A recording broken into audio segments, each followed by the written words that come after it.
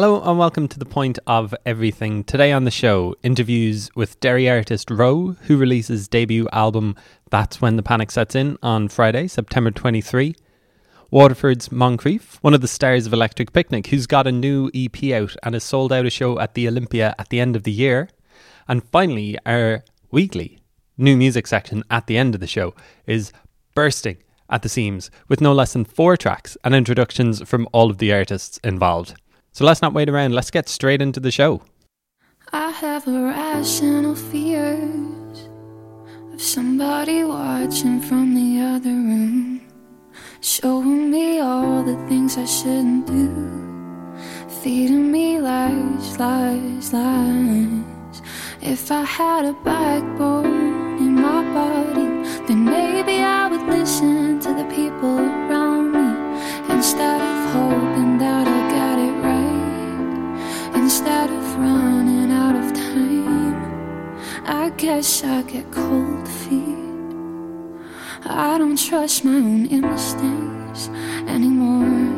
Been scarred by the outcome of letting too much of myself go. And I can't get my head above the water to tell you how I'm sinking even further than I will. I have irrational fears. Ro is a singer-songwriter from Derry who played Glastonbury in 2017 at age 18. That was when she was, as she says herself, very much starting out and had an electro-pop sound.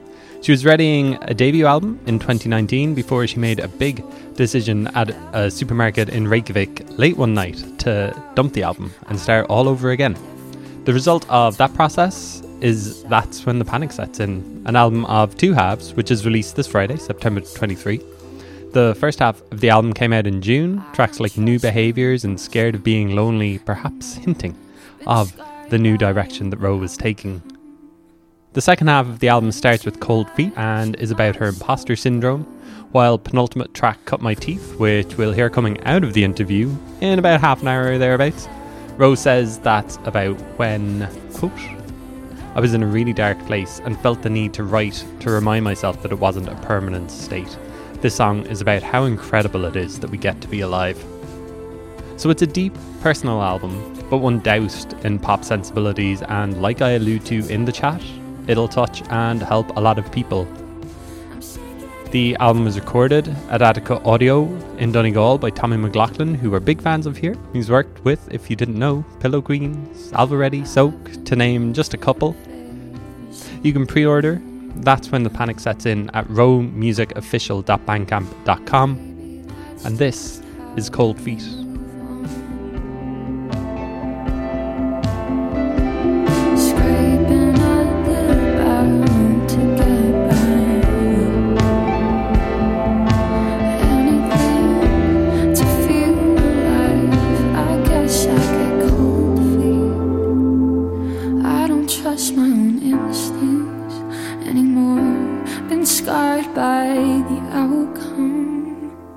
Of letting too much of myself go. And I can't get my head above the water to tell you how I'm sinking even further than I'll let on. I'm drowning. And I can't get my head above the water to tell you I'm sinking even further than I'll let on. You're gearing up to release the second part of your debut album in mid-September. But like, how do you see it? Do you see it as one whole piece or 2 separate EPs that speak to each other? How do you see it all working? Yeah, so the way that I decided to release it is me being selfish, because I wanted as many songs as possible to have their moment. And whenever it came to doing the track order for the album, it kind of very naturally had part 1 and part 2, because I think part 1 is a lot different sonically to part two. So it all worked out really well for me, I think. But I definitely see it as one whole piece because everything just kind of flows together. Did the order of the songs change or anything like that? Were you playing around with them, or was it very naturally like, oh, this is how the order flows? Yeah, it's my first time having to really, really think about like these 12 songs and how they're going to fit together. And it was daunting because you really want it to be cohesive and have everything in the right spot. So it did take a bit of time, but I think once I knew where the story was going and realized that part one was a lot different than part two, I think it came together really smoothly. Yeah. Do you want to explain how they're different? Are they tackling different themes, or just sonically they're different? Yeah, so part one is a lot more bandy and upbeat, and part two is a lot more solemn, I want to say. Yeah, it's I think part two goes into um my head a lot more, and it's very personal. And it's not to say that part one isn't the same, but I think that the themes in part two are a lot scarier for me to talk about and to put out into the world. Yeah. Like, I was trying to hear, like, do they speak to each other?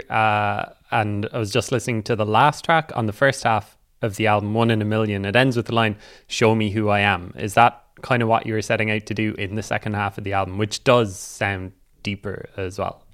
Yeah, like One in a Million for me is the weirdest song off the album.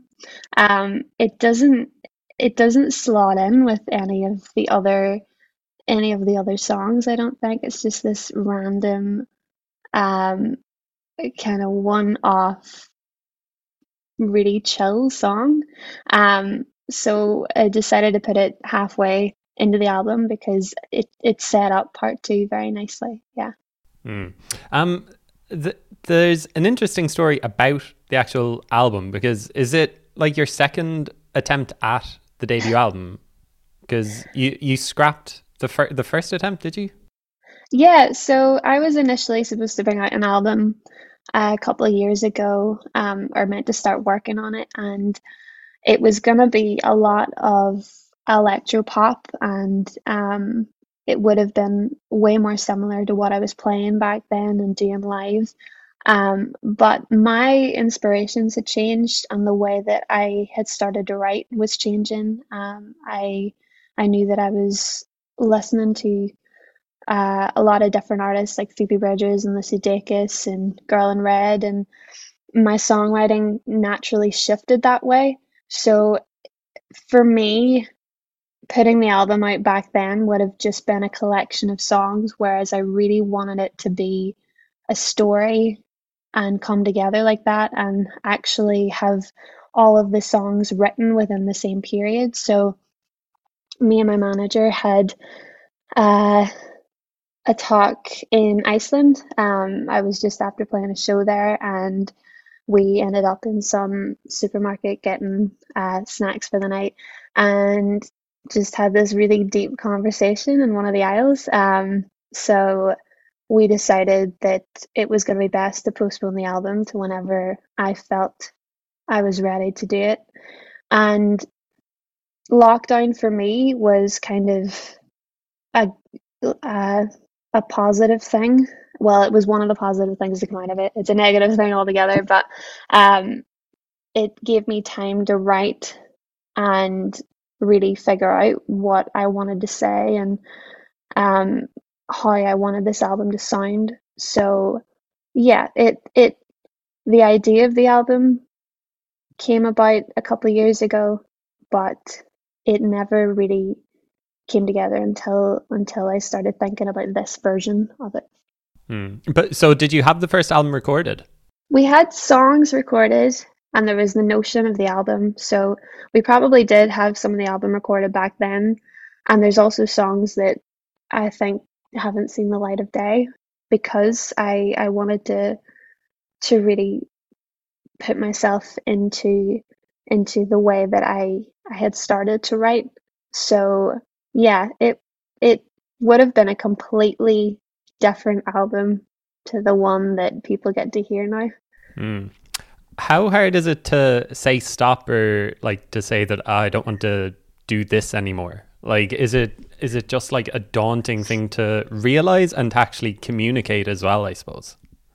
It is. It's scary because it felt like a natural thing that the album was going to be what I put out next, and I was doing really well with how I was performing live, but I felt like I was doing that for so long and it was fun, but I really wanted a shift, and I wanted to explore a different side of the artist that I could be. So um my manager Liam, he's my best friend as well, so the conversation was grand. It was all good, but it was definitely a leap into the unknown because obviously my audience are used to listening to electropop and a lot of shiny beats and melodies, and what I was about to put out was the opposite of that. It's a lot more bandy and a lot less synths. So it was terrifying, but ultimately the right decision, I think. Yeah, yeah. Did you find it easy kind of making that transition to a different sound? Did you enjoy it? And was it just like you said, just a reflection of what you were kind of listening to? Yeah, I loved it. I loved every second of it, because for the album, we went to Attica Recording Studios in Donegal and worked with Tommy McLaughlin. And Tommy has produced some of my favorite albums.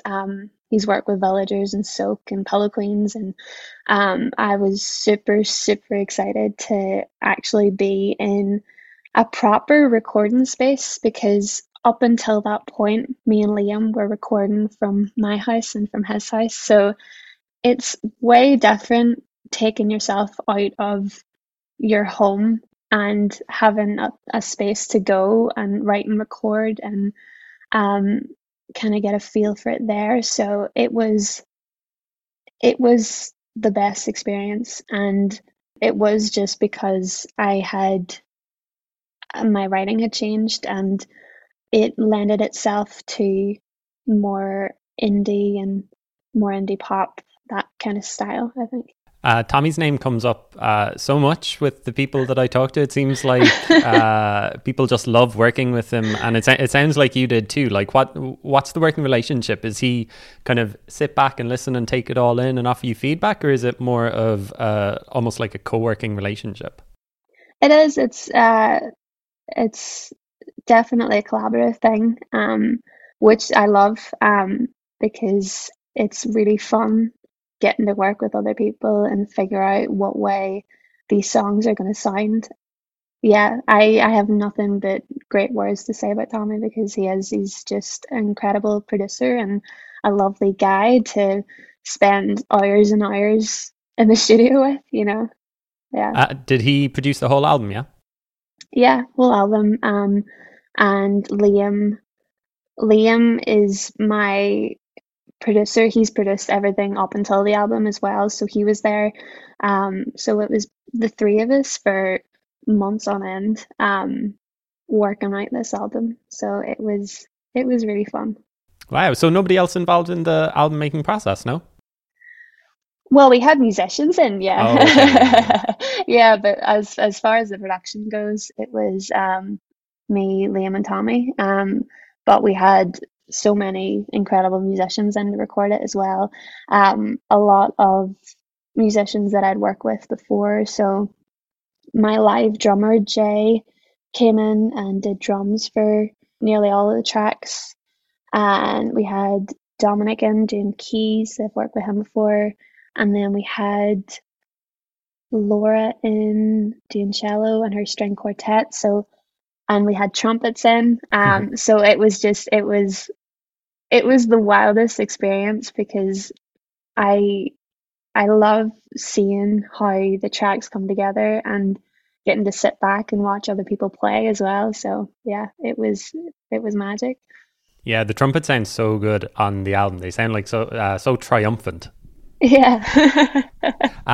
And I guess it also sounds big. That was like one of my takeaways, like listening to the album yesterday in full. It was like, oh, this sounds like a very big sound. Was that one of the things you wanted as well? Was it just like a natural kind of result of working with a band that it would sound a lot bigger than maybe some of the previous stuff you've put out?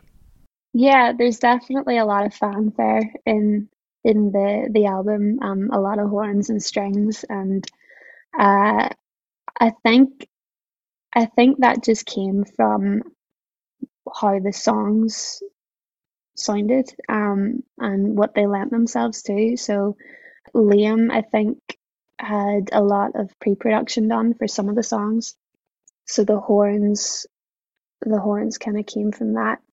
I have a soft spot for strings and horns, so um it was so cool getting to have them on the album as well, you know.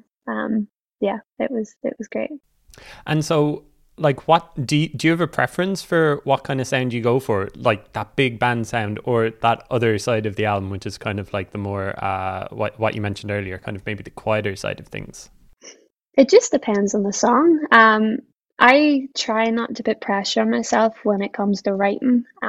So everything on the album is just how I was feeling at the time, um, which is why there's highs and lows in it because of how I was feeling, and you can tell because of the pace of the song, and the instrumentation just comes from how the lyrics feel, and the way that I wanted to portray these songs. So I didn't write these songs with the intention of the album. I don't think. I knew I wanted all the songs to be cohesive and, written in the same time. So uh, it really just came together really nicely, and I honestly can't believe that I just have an album that's coming out, because it was the loveliest process. It does still seem like the album is the main goal for so many artists, isn't it? Like it hasn't gone away, like even with streaming, like even with putting out singles every now and again. It does seem like you're always kind of still working towards an album, doesn't it? Yeah, I don't think the album will ever go away, because it's a massive part of being an artist, is working towards your first album and your second album, and it's another way of getting a story across, and another way of being creative, because oftentimes I don't think you can say everything you want to say with an EP or releasing a single, so it's just a progression, and I personally love collecting vinyl, so I really hope that the album doesn't go away.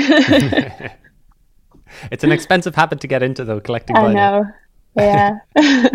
We might talk about some of the tracks. Your last single, Cut Your Teeth, you say that it was written when you were in a really dark place and felt the need to write to remind yourself that it wasn't a permanent state. So do you find that kind of writing almost cathartic, kind of writing yourself out of maybe feeling in that state of mind?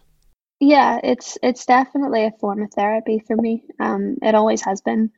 I've always written from a place of honesty, and I tend to be very personal in the lyrics that I write.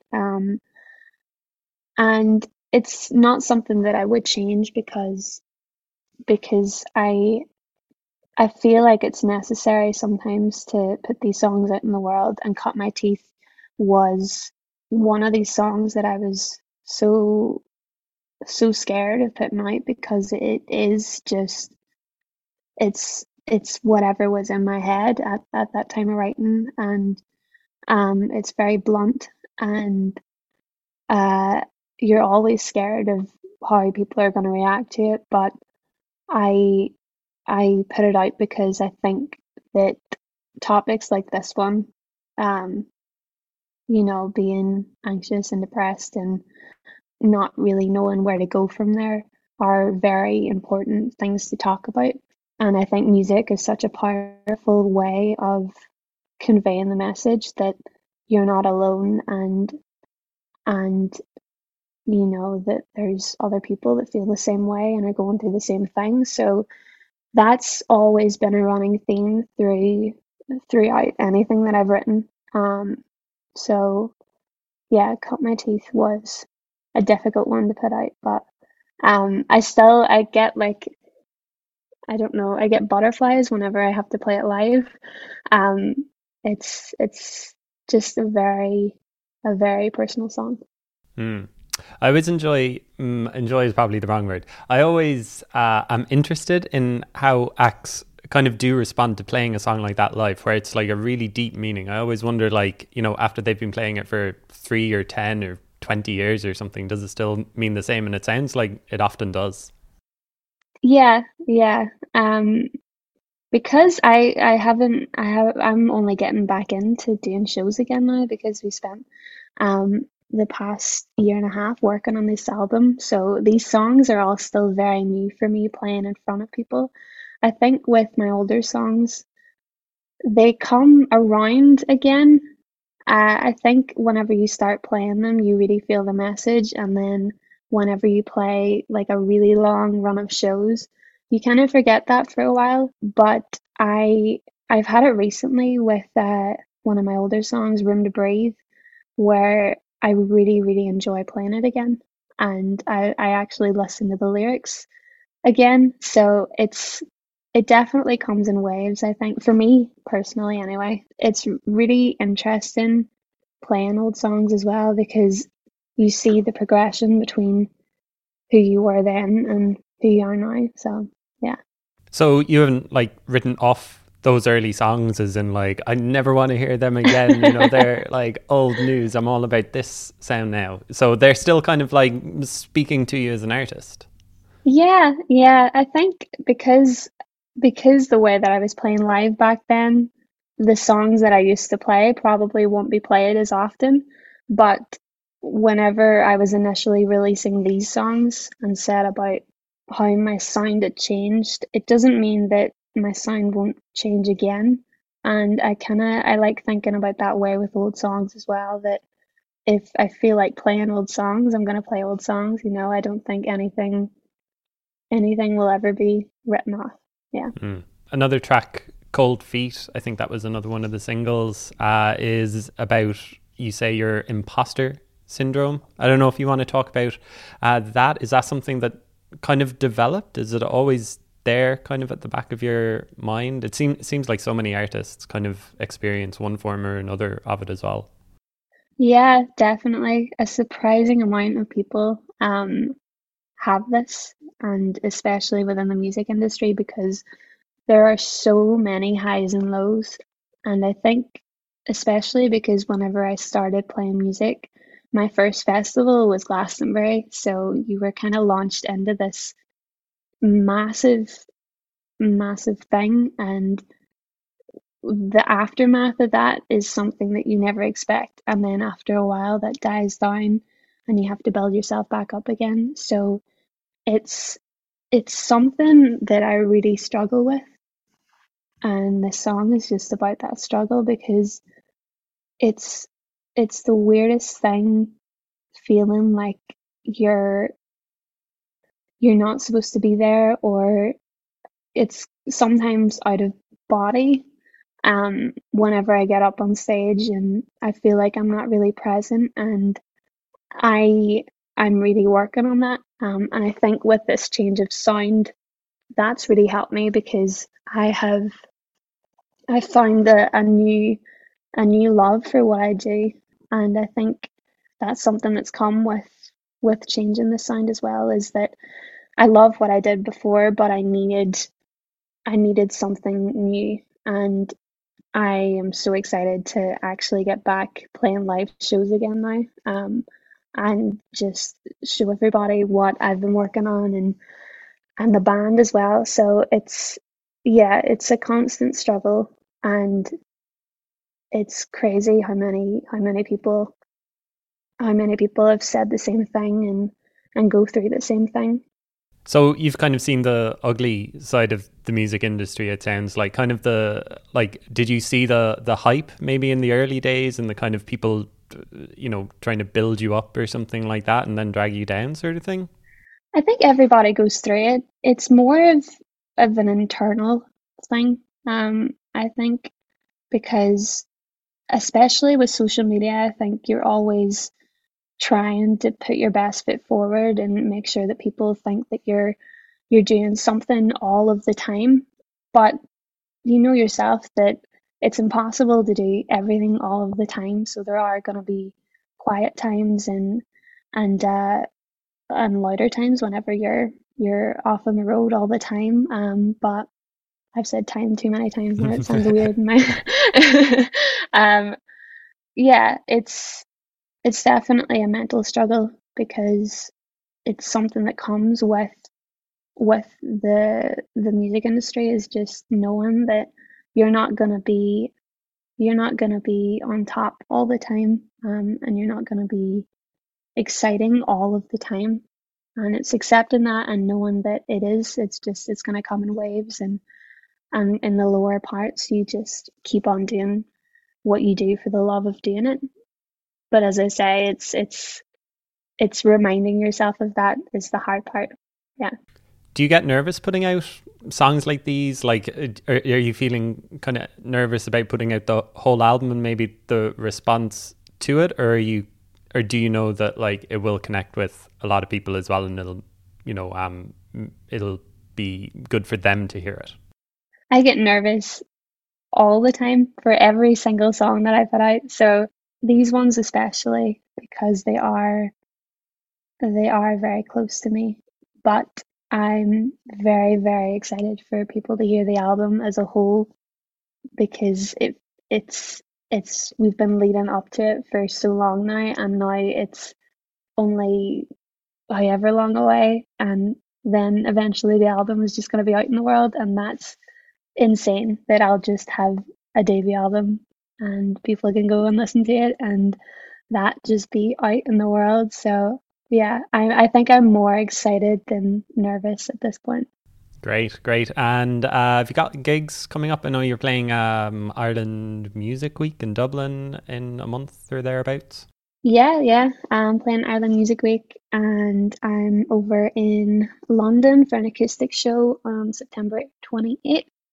I'm supporting the Amazons in Belfast on October 6th, and then I'm doing an album launch party / show on October 8th in Bennigan's in Derry. So it's very busy. Great. Well, listen, congrats on the album. I think it sounds great, and hope you do enjoy the next couple of weeks leading up to the release date and release week itself. Thanks. Thank you so much. Someday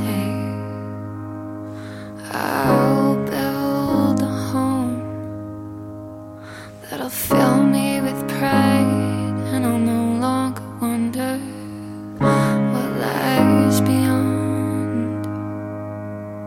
Until then I'll playing against the odds, surviving the circumstances of how I managed to live this long. Only 6 feet away from leaving early. Fragile as the day we're born, purpose on the hollow ground that we've built upon. And so I stay, my fist full of broken glass, haunted by the ghosts of my suppressed thoughts, driven by the sound. I cut my teeth, learning to heal from the damage I knew to be normal. Lifted the pit from my stomach when I took a turn for the worse a while back. That's Cut My Teeth by Roe, off debut album That's When the Panic Sets In, which again, once more, it's released this Friday, September 23. I like her artist description on Bandcamp. I didn't say it in the introduction. It's simply moody gal who writes a bop sometimes. Now, I didn't go to Electric Picnic at the start of September, but some things I learned from following it online, as well as talking to Kinsey on last week's episode of The Point of Everything. Electric Picnic was wet.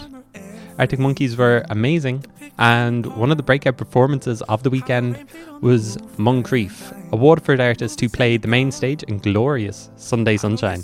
Less than a week later, he'd sold out a show at the Olympia in December and released a new EP, Warm, featuring the titular track, which has racked up over 5 million plays on Spotify. It's earnest pop music at its finest, and the second track on the EP, Ruin, features one of the choruses of the year too. It's so good. There's another couple of tracks for you to discover on the EP, as well as a cover of Avril Lavigne's I'm With You. Moncrieff is a busy man. He's living in Berlin, but I caught him on a day while he was in London, in the gaff and bedroom where he actually wrote the EP, no less. And on a day he was flying back to Dublin. It was a funny interview. His housemate was making him a sandwich that he was munching on when we started the chat, and he was kind of walking around the gaff and sitting at the piano a little bit too. So there's a little bit of noise throughout this interview, but hopefully it won't take away from what we talk about. It obviously began, I had to, as he was munching on a sandwich, talk about our favourite sandwiches. I didn't get asked mine. Maybe I'll tell you one time in the future. Maybe you can ask me if you see me out what my favourite sandwich is. Let's take a listen to Warm by Moncrieff and we'll get into the interview. Oh, I'm so far from perfect. I get so insecure. But you pour holy water over all of my flaws. And I'll always be heartless. It'll always be yours. On your coldest of nights, babe, I'll be there keeping you warm. Keeping you warm.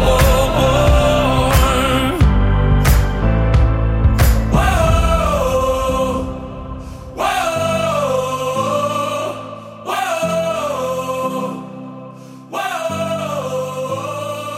whoa. So okay, favorite sandwich ingredients, favorite sandwich, let's go. Right.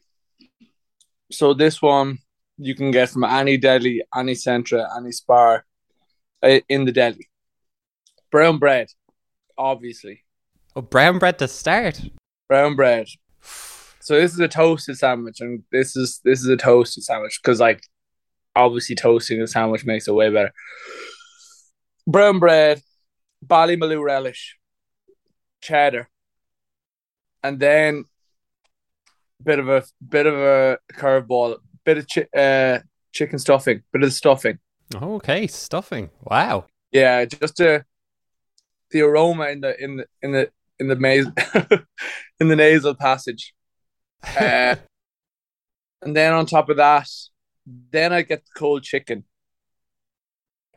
If you're feeling adventurous and you want to make it feel like a sort of Sunday roast, I would suggest put a bit of bacon or a bit of ham on top, but cold chicken's fine. And then on top of that, you put your mixed peppers, a little bit of red onion, a little bit of sweet corn. Make sure they put Ballymaloe relish on the other side of the bread as well. Slap that down, toast it, diagonal cut. Bob's your uncle. That's a big sandwich though, you know. That's going to make a mess. You got to be careful with that. That's a two-hander. I think that's insulting to the sandwich deli people in Ireland. They can pack a lot in wastage, like, and it's a complete meal. Yeah. It can be brunch, it can be lunch, it can be any time. This is actually my dream interview. Just talking about, you know, if we could just talk about sandwiches for 30 minutes, you know, I think I'd be happy with that. Putting pesto in a sandwich is a game changer as well. But like, it has its time and place. There we go. Get that into you. You're from Waterford though, and you're not saying a blah. I mean, it's pretty controversial on its own. I know. I think because my parents aren't from Waterford, that I was never brought up on a block. Like, my parents are from like, my mum's from Meath and my dad's from Dublin. And they moved down to Waterford. So yeah, I never really got into the whole blah thing, or like a crisp blah, or like a ham or luncheon blah. Like, never got into it. Like, and I'm glad, because I would have made an absolute fucking mess. Too flowery. Do you want to talk about music, or do you want to keep talking about sandwiches? Oh man, whatever. Like, wherever the vibe is going. No, music would be good. Music would be good. Okay. Let's talk about what I presume is one of your career highlights today, the Electric Picnic. Did it feel like kind of the culmination of a journey? I saw the pictures and some videos online, and it just looked amazing. Tell me about how it felt. Yeah. I mean, the Electric Picnic is something that every Irish artist wants to play. And like, I was scheduled to play the Electric Arena stage. And I got a call on Thursday asking if we'd like to move up to the main stage. And initially, like, I was very hesitant, because I was worried it might be a bit too soon, and like I was worried that like, oh, no one's going to show up, and it's going to be lashing rain, and everyone's going to be hungover and just staying in their tents, and I'm just going to be out there on my Toblerone, like. But luckily, I took it anyway. I decided to take a risk, and like, luckily, like, so many people showed up. Yeah, it turned into something so special. So yeah, it felt like definitely a gig I'm not going to forget for a long time. So you're only getting the call like 3 days beforehand to move up to the main stage. Does that kind of change what your performance is going to be? Not particularly. I mean, I just want to try and make the biggest and best performance wherever I go. Like, I think that's the best course of action. I mean, like, I was kind of hoping I could like climb around on stuff in in the Electric Arena. Like, I had some idea that I'd be able to climb up some pole or something. I don't know, but apart from that, no, nothing changed. Didn't get to climb up on anything on the main stage. No, yeah. I don't know. I mean, you always see these artists that do crazy shit, and I just you want to make memories for people as well, you know. Mm. Did you get to see much else over the weekend? Were you there for the whole weekend, or were you just there for the day? Just for Sunday. What did I see? I saw a bit of the Coronas. I saw a little bit. Oh, I saw a good bit of Snow Patrol, actually. Who I love Snow Patrol. Yeah. And then I realized I was absolutely starving because I hadn't eaten all day. So during the beginning of Arctic Monkeys, we went looking for food, and then it started to rain, and then it started to absolutely lash rain. So yeah, I only got to see literally only really 2 acts. That's fair enough. Fair enough. Yeah. Tell me about the Olympia. You sold that out on Friday in a couple of hours. I mean, that must have been amazing. Yeah, like, I did not expect that to happen at all. Like, my mind is still blown. I mean, I felt like there was such a great reaction from Electric Picnic, that I felt like a good time to announce the Olympia. But I didn't think, never thought in a million years that we'd sell it out in the first day. So for that to happen is, yeah, I don't know. It's a bucket list sort of venue. So yeah, it's nice for it to happen in one day. Yeah. Does it feel like you've got this momentum that you've kind of been building towards for a while? Electric Picnic, new EP, and the Olympia selling out in a week. Is it just like, oh, it's finally happening? Yeah, I do feel like I have momentum, but I'm also kind of annoyed at myself for like this week, because I left Berlin I'd say nearly a week ago now, and we're still kind of independent, like, basically, like, I'm still like producing my songs and producing like my videos and stuff, and I left my laptop in my apartment, and so I'm like, we were meant to drop a video this week, and I was like, all my stuff is in my laptop, and I just walked to the airport without it. So yes, I do feel like we have great momentum, but I'm always feeling like you could do a bit better, you know, and like there's always I think the best way to kind of be grateful for the momentum that you have is to keep pushing forward, but just don't forget your laptop. Like, so have you just been on your phone like non-stop pretty much for the past week? So yeah, I'm sick of looking at my phone. I'm trying to do emails off it and borrowing other people's laptops. But I'm flying to Ireland today, and I'm flying back to Berlin tomorrow, so I can get back to the office and work on that video, get that single out there. Exactly. I mean, it's such a sick video. I'm gonna put it out on Friday, hopefully. It's just like a live video of like one of the songs from the EP. But yeah. Okay. How long have you been living in Berlin? Tell me about the movements from Waterford to Dublin to Berlin. Is it? No, from Waterford to London to Berlin. I started studying in University College Cork when I left school, and I was studying law, and then I'll try and make this super short. Studying law, hated it. I was in a little band, loved it, wanted to go do music properly, but all my mates just wanted to kind of, I don't know, have something to do on Wednesdays and Mondays when they weren't drinking on Tuesdays and Thursdays. And so I just decided I was going to move to London, and I moved there and got a job in a restaurant. I went to loads of open mics and started to kind of figure out what I'm doing after a while.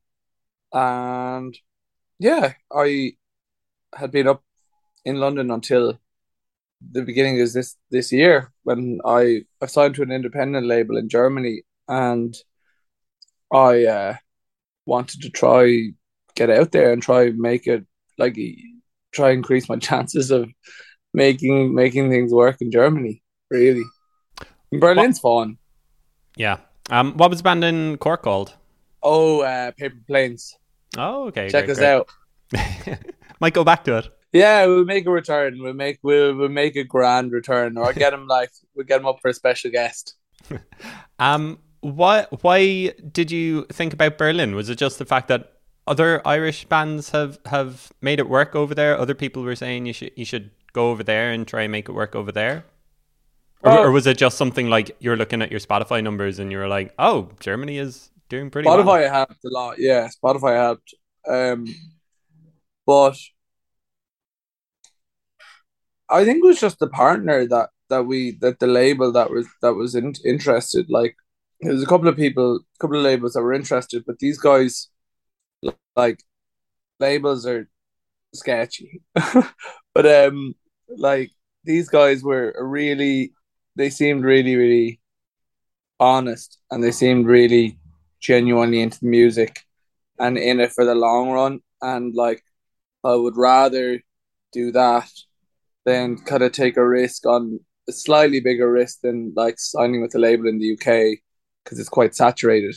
And if it doesn't work first time around, then you're kind of up shit creek without a paddle.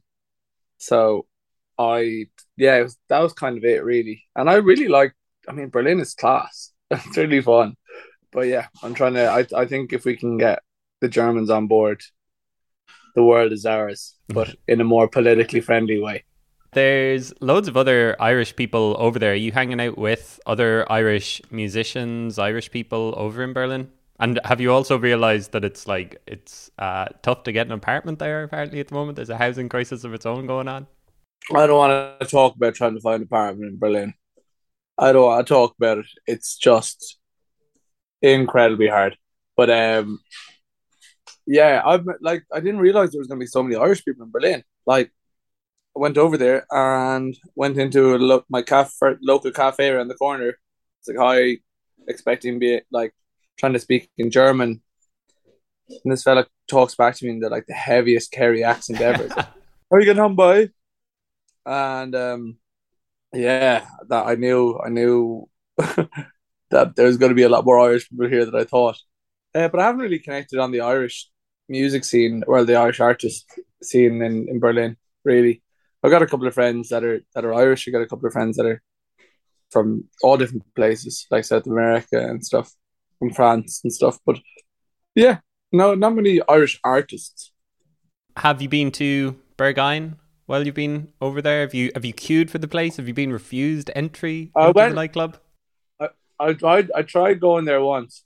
I tried going there at like 6 in the morning on like a Saturday morning, and it was closed.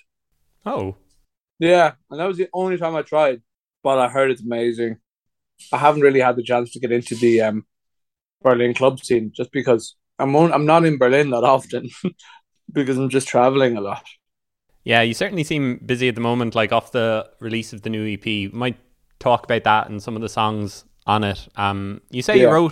you wrote it, the songs on it, in your bedroom with your closest friends at a period of time. Right when here.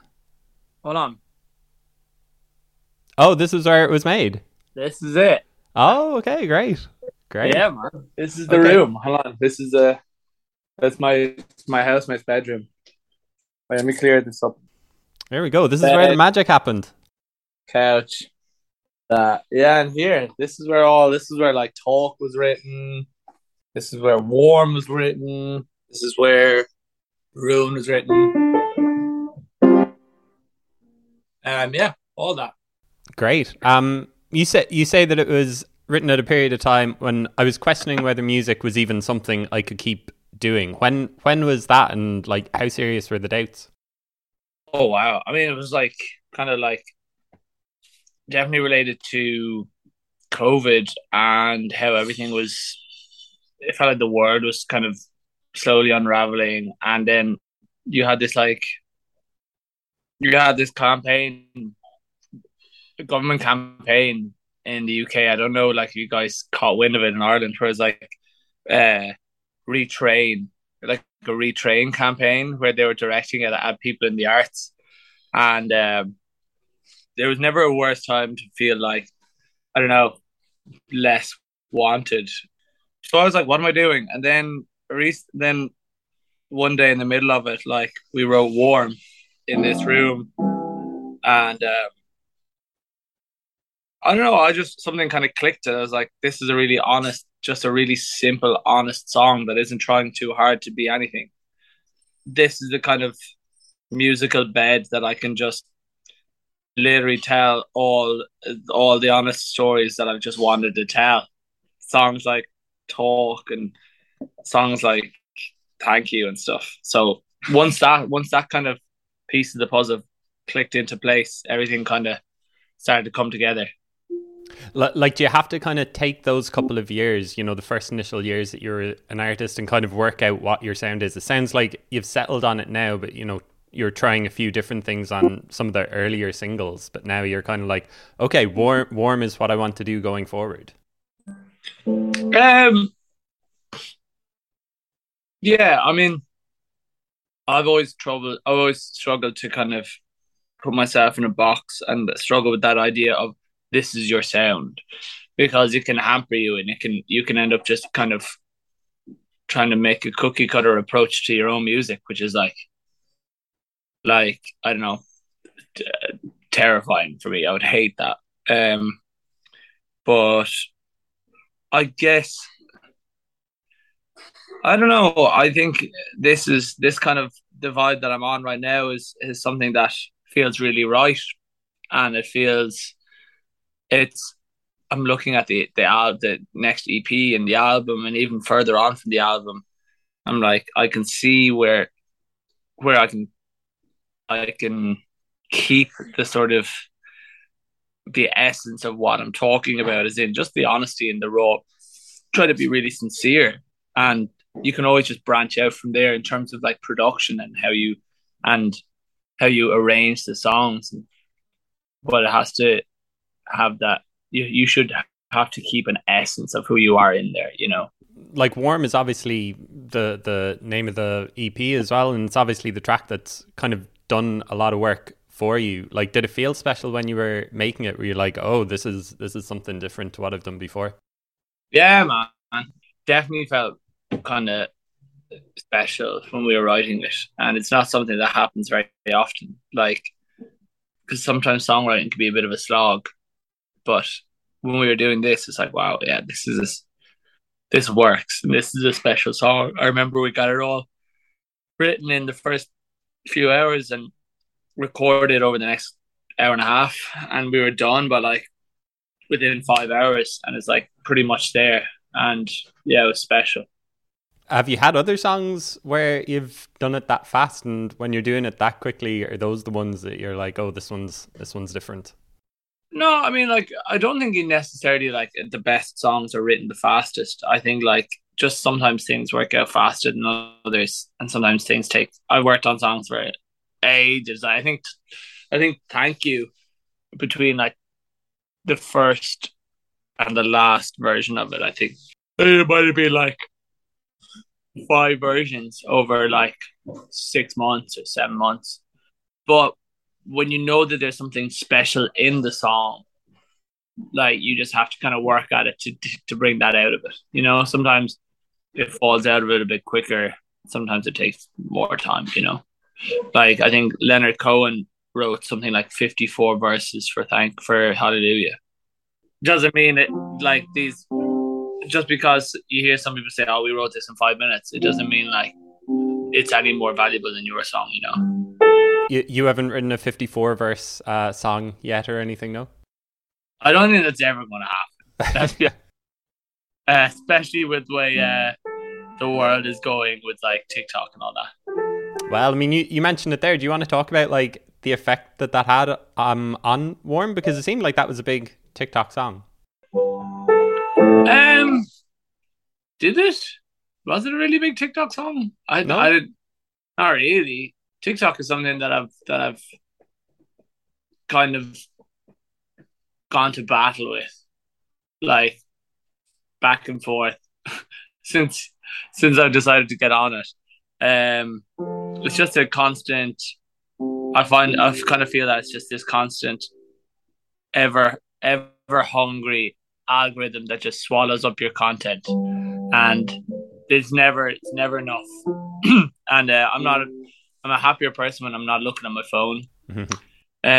But at the same time, TikTok has the ability to reach millions of people with one video overnight, and I've literally seen firsthand. I've seen it change the trajectory of some people's careers, which is amazing and crazy at the same time, you know. And it's helped me, but I don't like it. You know, yeah. It's just another platform that you need to service. Yeah, I mean, like when you're writing a song now in 2022, are you thinking like, does it have like a 15-second hook that's going to work on TikTok? Is that something that like you think about, or do you think other artists are thinking about, or the labels are thinking about? Yeah, I mean, I think some artists are thinking about it. It's not something I want to think about, because at the end of the day, like, your career is meant to last. I want my career to last me into my like 70s, you know, and like, will TikTok be around when I'm 70? Probably not. So I think if you're making music to try trigger algorithms on TikTok, yeah, it might work for now, but I don't see that as a sustainable way to have a successful music career. Why don't you just make really good fucking songs? I mean, what's the biggest song on TikTok at the moment? Like Running Up That Hill by Kate Bush, isn't it? Like, yeah, I was looking through it today, and I kept getting the Tom Odell song. I can't think of what the song is, but I kept getting a Tom Odell song. Yeah. Wasn't written. Neither of those songs were written for TikTok. They're just really songs. I listened to the original, and I was like, I would not have predicted that this would have 1, over 1 billion plays on Spotify, and 2, be every third video that I see on TikTok. Yeah, again, I think that just kind of lends itself to the fact that like nobody has a fucking clue. Like, I mean, what works on TikTok and what doesn't. Like, so if you are trying to make music just for TikTok, you're an idiot. Like, but yeah, I mean, I think the best thing you can do is to focus on writing the best songs possible, because that's who you are, and like nobody can deny like amazing. What an amazing, like, no one can deny an amazing song. They can deny it for a while, but if you back that up with another amazing song and then another amazing song, and like, yeah, it's only gonna go one way. You mentioned earlier kind of writing more directly and more sincerely. Is that evident on Ruin, which you say is about learning to open yourself back up to people after going through loss? Seems like a very personal song. Yeah, Ruin. Yeah, it's meant to be like a happy song, Ruin, but yeah, it's very, very honest, and it's like, again, it's just trying to, like, it can be scary when you've lost, when you've kind of gone through something like that in your life, like, to want to be able to open up yourself to people again. But like, if you're not living, if you're just kind of living out of fear, then you're not really gonna live the full experience of life. So you just kind of have to dive in regardless, and that's what kind of Ruin is about, you know. Tell me about like writing like a big sing-along chorus to something that's like really deep. I always think it's like such a hard thing to do. Did you find writing the chorus easy, hard? I think the chorus was the first part of the song that came from it. It's all like about fucking trying to jump in after having lost somebody is the scariest thing, but like I said, it's part of life, you know. Rewind has a big chorus, huge like vocal performance. Tell me about like finding your voice. Like, were you singing like that big when you were starting out? Is it something that only comes from like doing it constantly and like putting in the work? Well, I began, what really, really got me interested in singing were like the big soul vocals of like Motown and people like Otis Redding and even like Ray Charles and like Aretha Franklin. And then like moving on from that, I started to see like, oh, like soulful acts in the modern day. People like, do you remember a guy called Daniel Merriweather? It rings oh yeah, from like 2003 or something, isn't it? 2009, I think. Oh, but I don't know, I just like started, I loved big vocals and I just like wanted to try. I was really interested in, like, I don't know, I was obsessed with it. And then when I moved to London, I guess I didn't really have much singing skill, but I learned a lot from going to a lot of open mics and seeing like all these amazing soulful singers sing. And yeah, I've just been trying to get better. It is a process, like, and it's just like anything. It's just you got to keep working at it. But rewind's too high, man. I got to bring that. Like, I think when I'm in the studio, I don't realize that like I gotta do all these songs back to back, like in a gig scenario. So that was like a wake up call when I was like, oh my God, like how the hell am I supposed to do an hour's worth of all this? Like, so high, so loud. And you've got Avril Lavigne covering there as well. I'm with you. Do you want the floor on Avril Lavigne? Is she a big influence? Were you a big fan back in the day? I think everybody was at one point. Like, that song is amazing. I mean, that sort of cover only started out as like a bit of fun in my bedroom when I was kind of preparing for tour. I wanted to do a cover. I just felt like I'm better off doing like something that I just wanted to do something fun and something that everybody could sing along to. And I felt like coming out of COVID and stuff that kind of works. And I never really anticipated actually releasing it. But then I had a chat with a couple of friends and my manager, and I was like, this can't just sit on my laptop. It sounds really good. So like, let's just put it out. I feel like she's having a moment as well, Avril Lavigne. It seems like people are kind of reclaiming her. She re-released that album recently, re-recorded it, that first album. Again, songs. It's not about TikTok. It's not about this. If she's got the songs are amazing, you know? Yeah. And yeah, having a moment again. She's having a moment again 20 years later. Like, because the songs, they hold their value, they hold their quality because they're really good songs. So that's, I think, I think with TikTok and everything, like people can forget that, including myself. So I just need to remember that nothing matters unless you have a really good song. So for you, you've got a train to catch, you've got a flight to catch back to Berlin, and you're going to put a video out. What about musically? What's next for you? You mentioned another EP and potentially an album.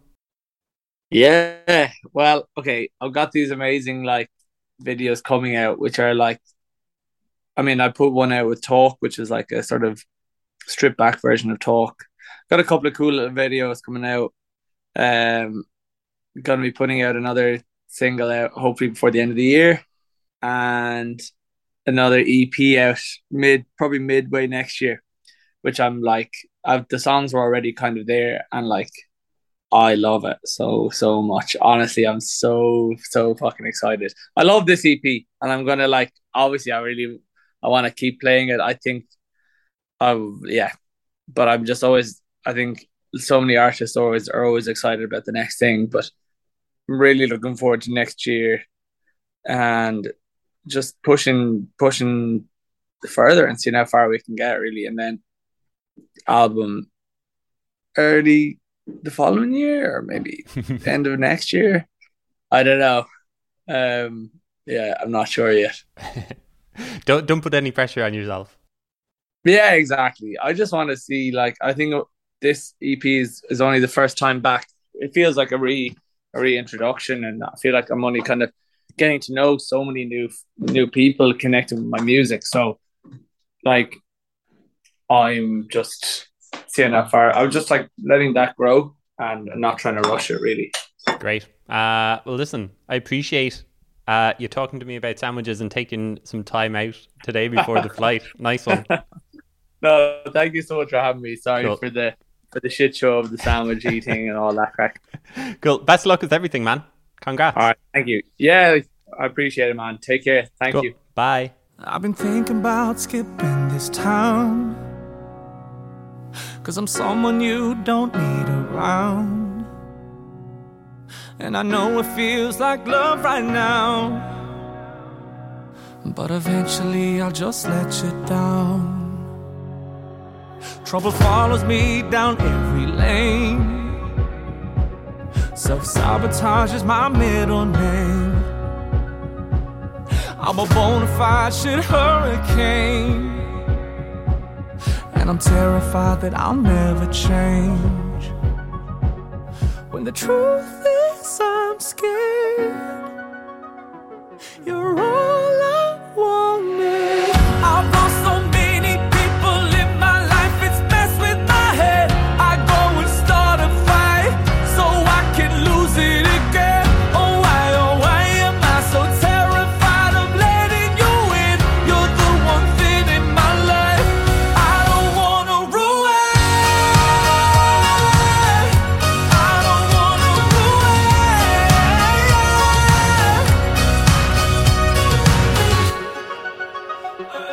I've crossed the line about 100 times. That's Ruin off Moncrieff's latest EP, Warm, which you can get on Spotify, Apple Music, etc., etc., etc. It sounds like the only way is up for him. 2022 has been a great year, and it's going to culminate with a sold-out show at the Olympia in Dublin on December 2. So get on the Moncrieff train before it's too late. Now, it's new music time. I don't have a name for this segment. Maybe I need to come up with a name for it. Simply, every week, I ask acts to send me on a voice note explaining their new tunes. There's so much music coming out of Ireland that's just so good, and we try to put a spotlight on them here. We have 4 new songs this week. As I said at the top, bursting at the seams. We have Denial by Tony Fitz, No Joke by Chris Kabs featuring JLOL, First Snow by Video Blue featuring Aoife Power of Wen Young, and finally Talk to Joe by Ispíní na Éireann. All of the acts offer better introductions to their tunes than I can, so I'll play through all of them now, and I'll talk to you again at the end of the podcast. Here's Tony Fitz to start us off. Hey Owen, thanks for having me. Denial is the opening song of my new EP, Breaking Point. It's a bit of a departure, I think, from things I've done in the past, which were, maybe more guitar driven. The music for all of the songs on this EP started with kind of experimentation on modular synths, setting them up to introduce bits of randomness and then kind of reacting to that randomness and letting it lead me places that I wouldn't necessarily have thought to go otherwise. Kind of like the machines were almost collaborators that I could bounce off. And then I went a similar route then to make a video for the song. There's a bunch of really cool AI-based generative art tech coming out at the moment that lets you generate images from just a piece of text. And being a total nerd, I started experimenting with one of those to see if I could make an animated video for the song, and kind of really enjoyed that process of wrangling a machine in a creative way. The EP will be out on the 23rd of September, and the video for Denial will be out on the same day. Thanks again so much for having me on and for listening.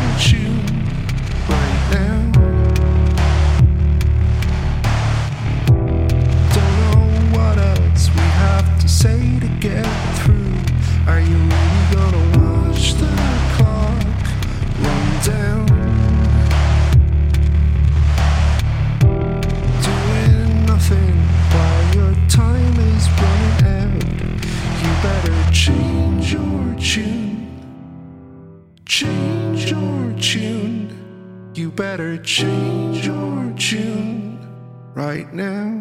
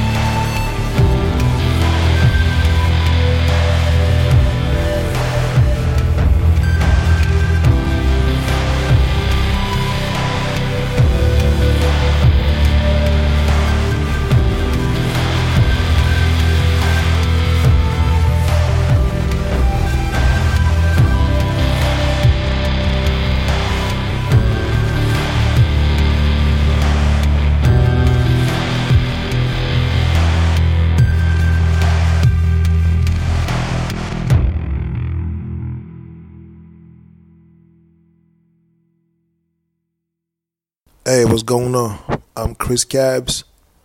I'm an artist and music producer, and thank you so much for having me. No Joke, which was actually produced by myself, featuring JLOL. The song basically is about me, expressing my emotions and, my passion towards my music, my craft, my dedication to what I love, and also telling people that in what I do it for real. I do it for life. It's not just for clout. You know what I'm saying? I do it because I have respect for my music, and I don't want to follow the crowd or the trend. I want to affect the trend. You know what I'm saying? Like it's basically me saying that whatever I do is real, is authentic, and I want you to know that. I want you guys to respect that one way or the other. Basically, my EP is pretty much, I would say, it's 89% done. I spent about a year and a half to work on this EP. I wanted something personal, something creative, something authentic, something personal, so that when you guys listen to it, you guys gonna feel me. You guys gonna feel how I felt when I, composed, this music. And yeah, most definitely, it's it was an amazing journey just to be locked in and create. And I can't wait to release it. I can't wait for you guys to have it and be blessed with it. Yeah, we have some live shows lined up. Yeah, of course we do. And I can't wait to go back on the road and perform and showcase, and what I'm saying, and interacting with the crowd. That's my number one passion. That's my source. Just to be in front of a crowd and feed them up with your energy. It's been a pleasure. Thank you so much for having me. I appreciate that. Thank you.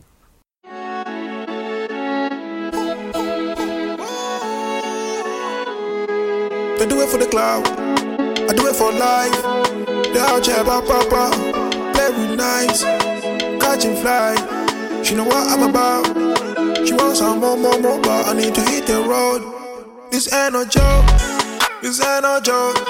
This ain't no joke. This ain't no joke. No. This ain't no joke. This ain't no joke. This ain't no. What do you mean I need some break? I'm still hungry, man, I'm tryna fill my plate. Plugging my girl, oh good lord, I got taste. Endorsements, brandles, I'm getting paid. What are we talking about? Yeah, if ain't about money. Success, respect, and glory. They know I'm the man, yeah. Tryna provide for my fam, yeah. Come with you, me and my plan. You will end up at the back of a van, yeah.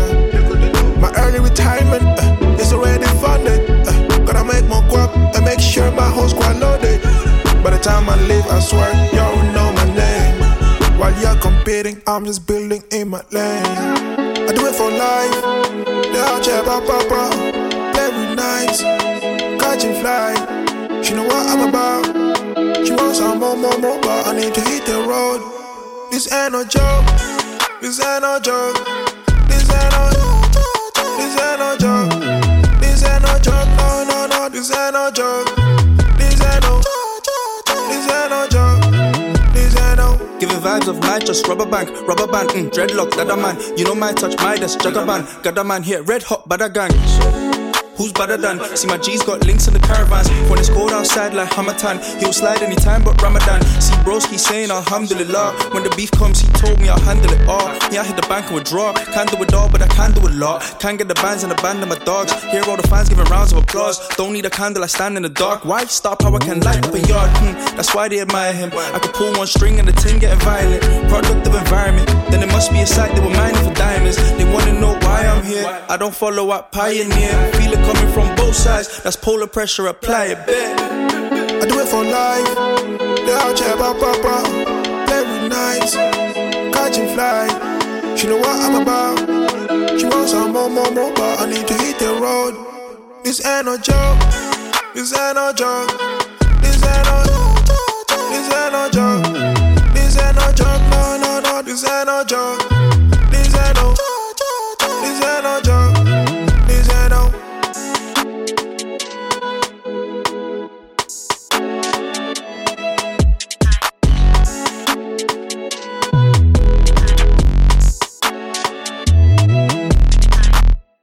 Hello, my name is Jim. I make music as Video Blue. I'm from Dundalk, but have been based in Hackney in London for the past decade or so. I've been putting together a new body of work over the past 18 months, and I'm finally starting to release music from it. I put out a single called Weather Speak last month, and then that was followed up by a remix of the same track by Dublin act Sounds of System Breakdown. But my new single is called First Snow, and it came out on the 16th of September, and it features the amazing voice of Aoife Power from the Limerick/London group When Young. When I wrote the song, or when it started coming together, I had this idea of a conversation. As the words started finding their way in, I wanted to have another voice on board, and pretty much the only voice I thought of was Aoife's. And she was really into it when I approached her and did an amazing job. This was recorded still during lockdown, probably lockdown number 3 or 4, I can't even remember at this stage. They recorded it from their home studio space in Ramsgate, and me here in London, and it was really fun to put together and sit with and add to and take from and so on. Thematically, it's about keeping your head, coming together with a loved one, and sort of weathering the challenges that life throws up. So it's kind of born out of conflict, but hopefully it comes out sounding quite tender. It's one of those us against the world type things, I suppose, really. I've got 2 concerts, 2 gigs, I should say. I'm so out of practice. 2 gigs coming up that have been announced at the moment. The first one being in the Spirit Store in my hometown of Dundalk on the 18th of October. And that's supporting my best mate, Trick Mist, on his album tour. And then the next gig is the sort of my big London one, which is in the Servant Jazz Quarters in Dalston on the 25th of October. And tickets are on sale. You can get them on Dice or buy them through the Servant Jazz Quarters website. That's going to be a great night, because also on the bill is Mel Joanne, who's a Brighton-based Cork art pop extraordinaire. And then also the really, really talented Noah York is going to be on the bill too, who's an amazing songwriter. So yeah, lots to look forward to.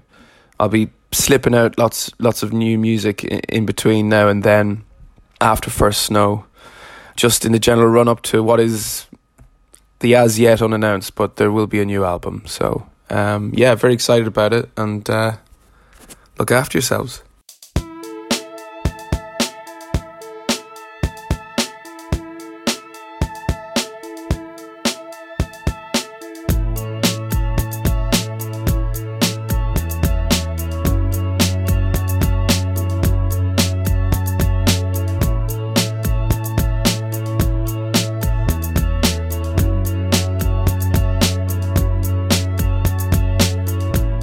Soil moves beneath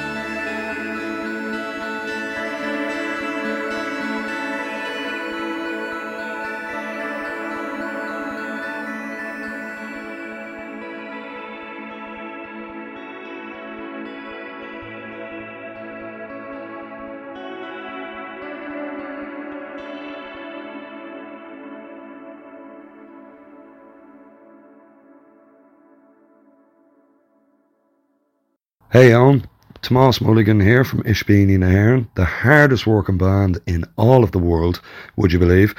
And thanks very much for playing Talk to Joe. We're absolutely honoured with the feedback that we've got of so many people and the interest that people have taken in our track, and it's very humbling to hear such nice things said about a song that we wrote. Where it comes from is I worked briefly in Liveline and I loved every minute of it. Joe was real sound to work under, and the whole crew there were a delight to learn from. But the best aspect of that job by far was talking to the people of Ireland. You get to learn very quick that everyone in this country has an angle, and there's just so many wild things that you hear working on that show. And after my time there, we wanted to write a song about it, because it's an institution in Ireland, really. And we were thinking about all of the silly things that we could come up with to write about. And Adam, the banjo player in Ispíní na Éireann, just said to me, man, you've got enough material to work with what you witnessed in there.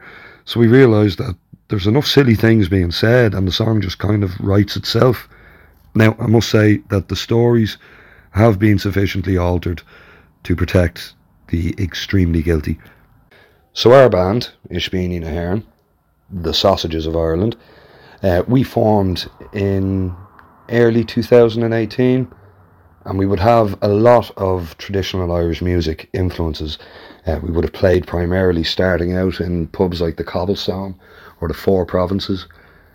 And the music that we play is probably as far removed from tradition as you can get. Like, we have a load of traditional songs that we've reimagined, and we also have our own originals, like Talk to Joe. And we're delighted to announce that this album that we have been working on all through the pandemic is finally ready for release, and it will be out on the 28th of October, and it's titled The Hardworking Men. So I hope you enjoyed the song, and we're delighted that you've been touched by Ispíní na Éireann.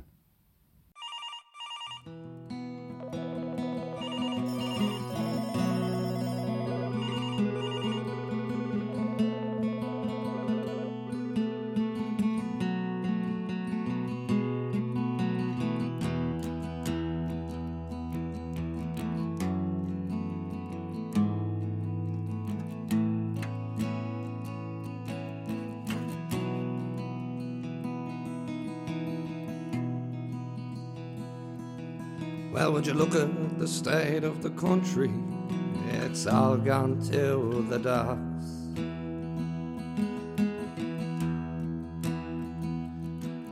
Me landlord's poisoning me water, and it's killing all me frogs.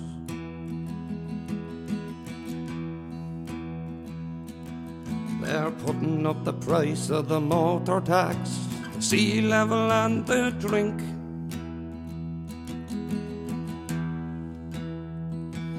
And I called me plumber 6 weeks ago, and he still hasn't fixed me sink. Well, there's a man down in Donnybrook. You can tell him all your woes. If no one will give you a second look, you can come on and talk to Joe, and we'll talk to Joe. We'll talk to Joe. We'll talk to Joe.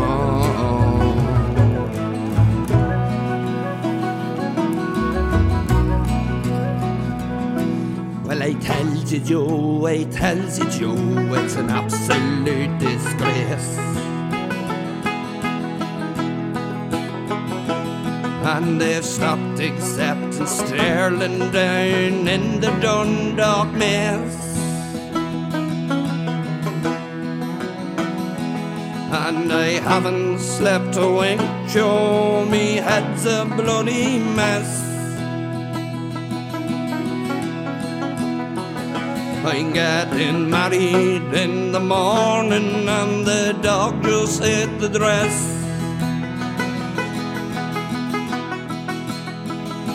So I think I'm gonna call up Lifeline and I'll give the nation stink. And I tell you it's a bloody disgrace, Joe. Did I mention they put up the drink? And we'll talk to Joe.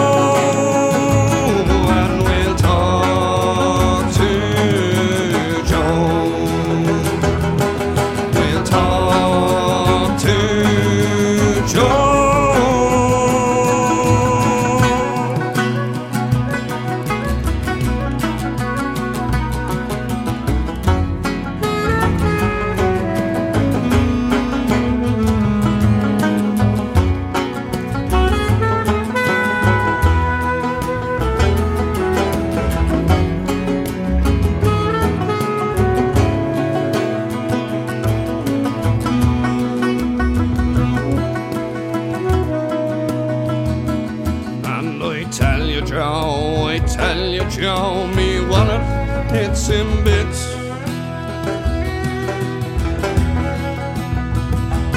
After shelling out a fortune for the wife's brand new tits. And I tell you, Joe, I've a pain in me bloody head.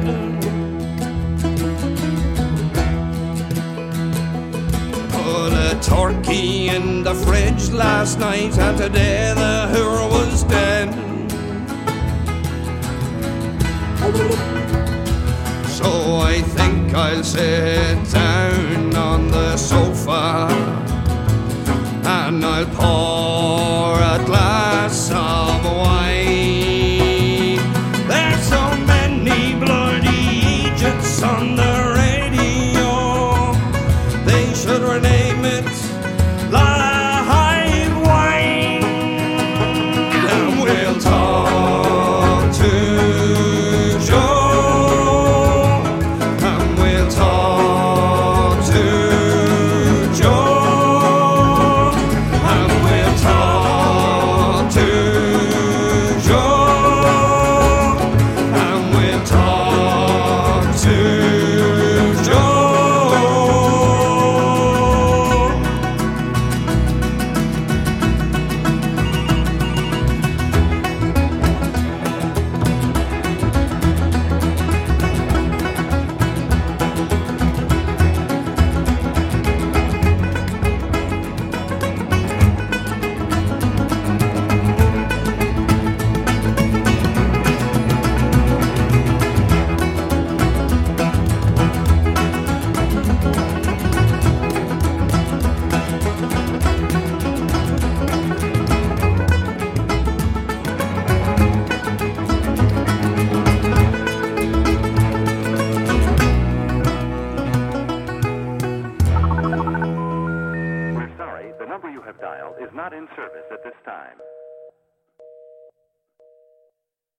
That's Talk to Joe by Ispíní na Éireann. Thanks to all of those artists, Tony Fitz, Chris Kabs, Video Blue and Ispíní na Éireann, for letting me play their tunes and for sending on those voice notes, as well as to Roe and Moncrieff for the chats earlier on in the show. Make sure to go and support the artists, buy their music, their merch, go to their shows. It all helps. And if you like this show, please rate and subscribe on Apple Podcasts or Spotify or wherever you listen to your podcasts. Maybe do it on all of those platforms. I'm sure it might help. Maybe tell a friend, pass on the podcast, share it on Instagram, Twitter. Anyway. We'll be back next Wednesday morning.